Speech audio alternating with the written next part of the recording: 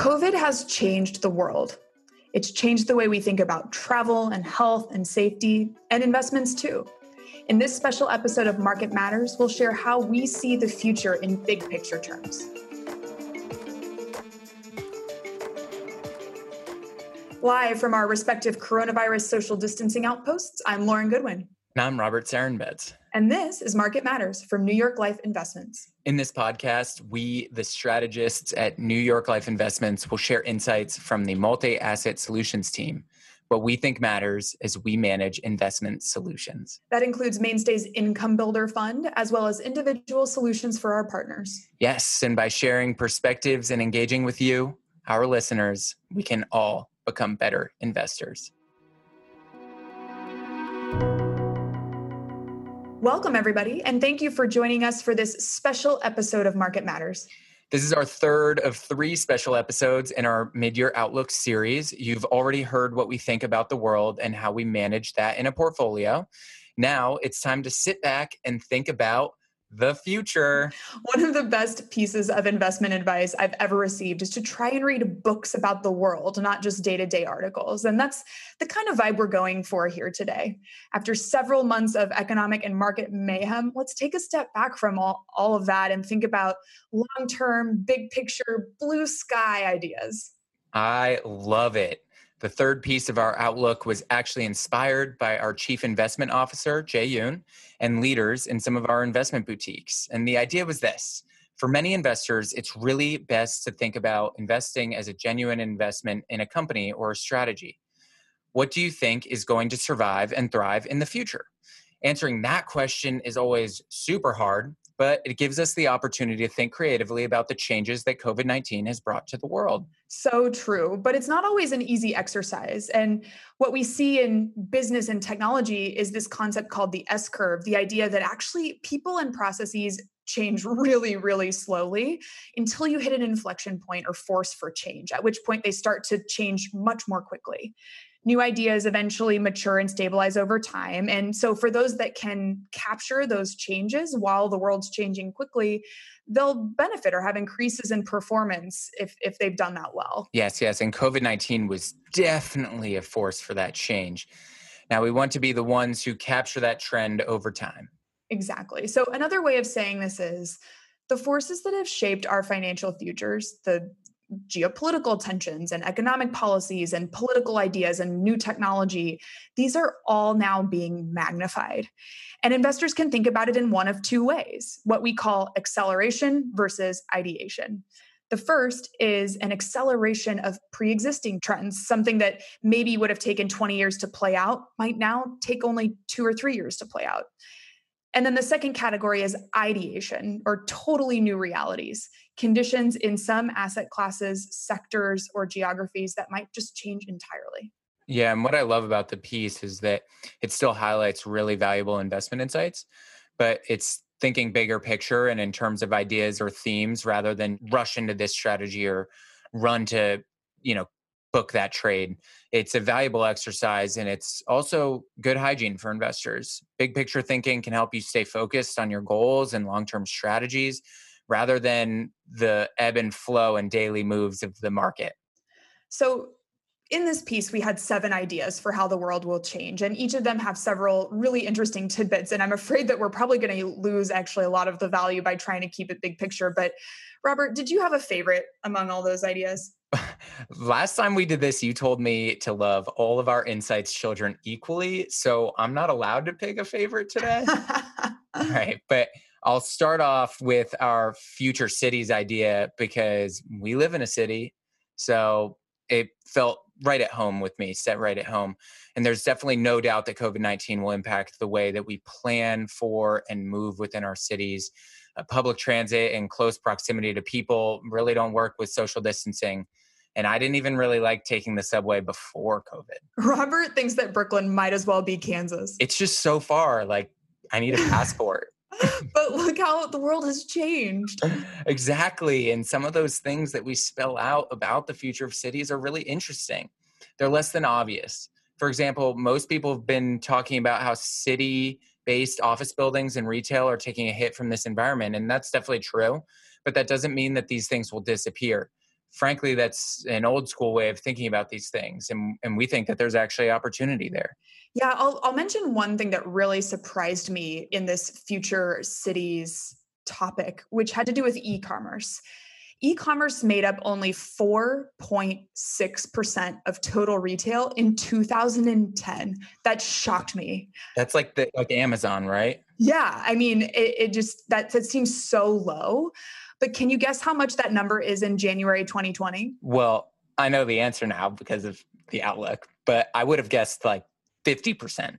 Totally. I thought similarly, but actually in Q1 2020, e-commerce was only 11.8% of total retail. So much retail is still done in stores. And that's not to say that e-commerce share of retail won't keep increasing, but what it does mean is that companies leveraging that pre-existing trend probably still have a lot of room to grow, right?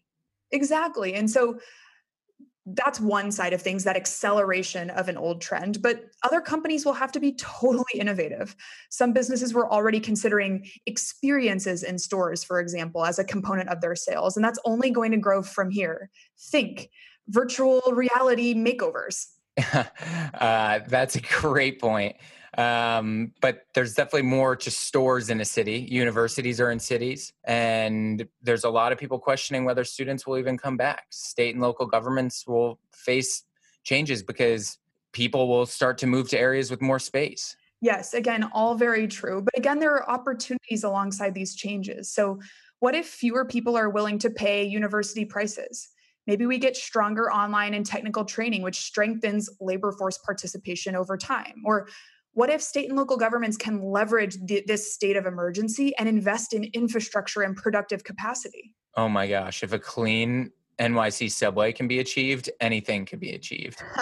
So I'm hearing that there are opportunities with municipal bonds, infrastructure investment like broadband and 5G and maybe new ways of transportation, and then commercial and residential real estate are all there. Yes, but if you looked at that list, you would say, you must be crazy to think all of these things are good investments. In fact, active management is going to be so important because there are going to be winners and losers in all of the different asset classes you outlined. So it's important to have someone help identify where and when those trends are shifting and be positioned accordingly. Yes. All right. So we just got done one of, 7 themes.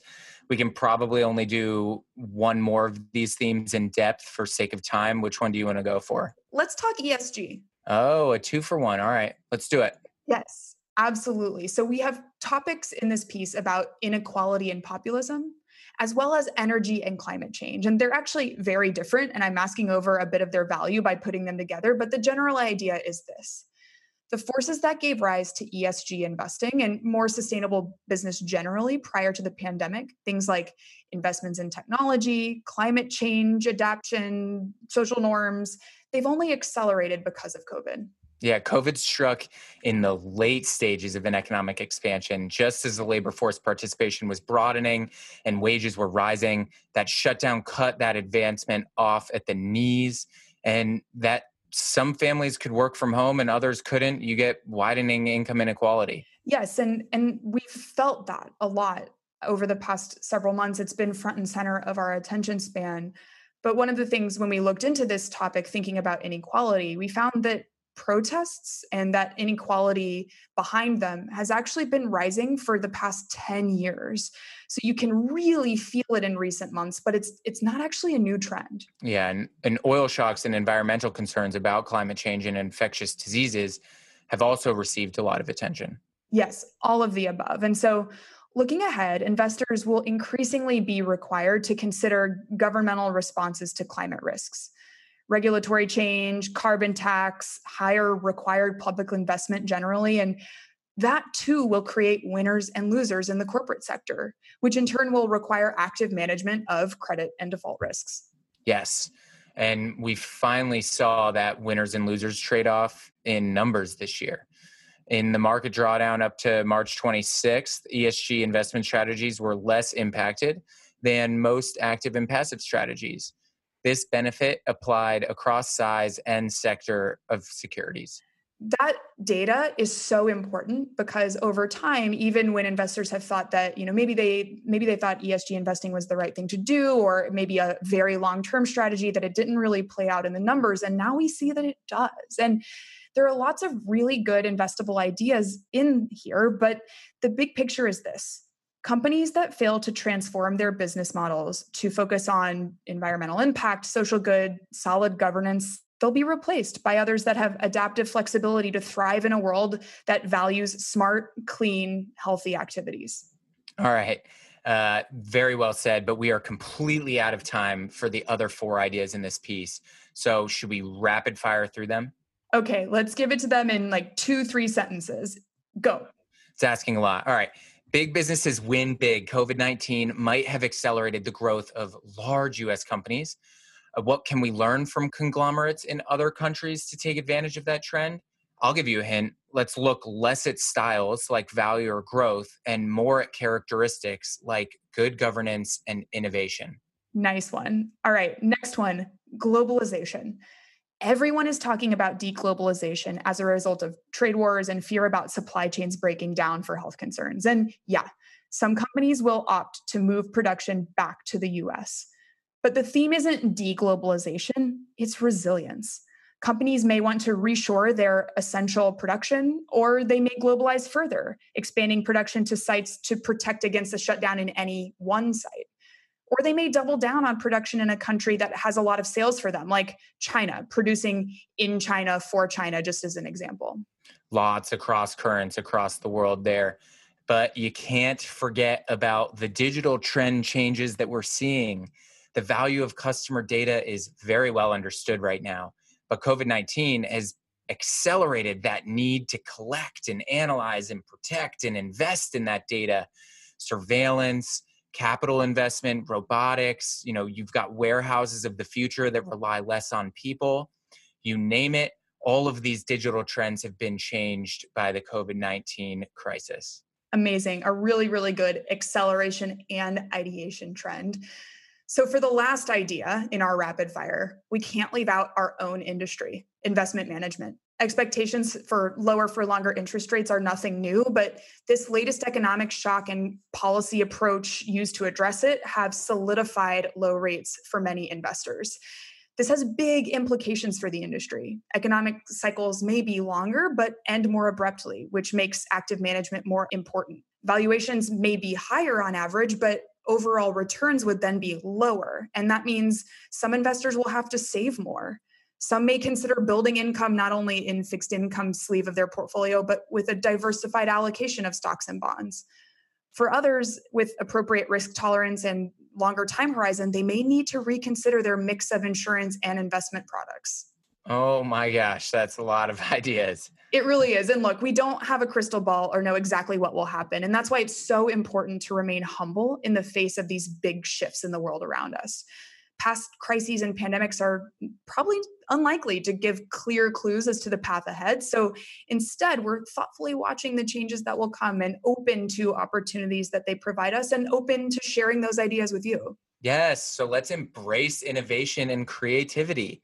The sectors and styles that have done well at the beginning of new economic cycles in the past may not provide the same value into the future. Companies and investors will need to evolve. That's it for today's special episode. And what a good one we have. It makes me proud to be a part of an organization that's seen so many economic and market cycles and that takes innovation and creative thinking very seriously. I couldn't agree more, but we'll be back on Monday for more normal episodes of Market Matters. Yes, and in the meantime, you can still let us know what matters to you. Yes, please do. If you have a question or topic of interest, contact us on social media. That's right. We get so many of your good questions and what matters to you and your clients just by finding us on LinkedIn. Also follow our views at nylinvestments.com/blog. And until then, I am Robert Sarenbetz. And I'm Lauren Goodwin. We look forward to hearing from you.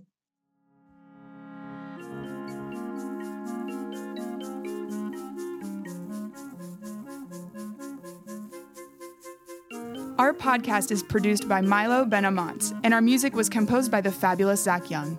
I'll now read our disclosures from compliance. For more information about mainstay funds, call 1-800-624-6782 for a prospectus or summary prospectus. Investors are asked to consider the investment objectives, risks, and charges and expenses of the investment carefully before investing. The prospectus or summary prospectus contains this and other information about the investment company. Please read the prospectus or summary prospectus carefully before investing. There's no assurance that the investment objectives will be met. Past performance is no guarantee of future results, which will vary. All investments are subject to market risk and will fluctuate in value. This material represents an assessment of the market environment as of a specific date. It is subject to change and is not intended to be a forecast of future events or a guarantee of future results. This information should not be relied upon by the reader as research or investment advice regarding the funds or any issuer or security in particular. The strategies discussed are strictly for illustrative and educational purposes and are not a recommendation, offer, or solicitation to buy or sell any securities or to adopt any investment strategy. There is no guarantee that any strategies discussed will be effective. This material contains general information only and does not take into account an individual's financial circumstances. This information should not be relied upon as a primary basis for an investment decision. Rather, an assessment should be made as to whether the information is appropriate in individual circumstances, and consideration should be given to talking to a financial advisor before making an investment decision. New York Life Investments is a service mark and name under which New York Life Investment Management, LLC does business. New York Life Investments is an indirect subsidiary of New York Life Insurance Company, New York, 10010, and provides investment advisory services and products. New York Life Distributors, LLC is located at 30 Hudson Street, Jersey City, New Jersey, 07302. New York Life Distributors, LLC is a member of FINRA SIPC.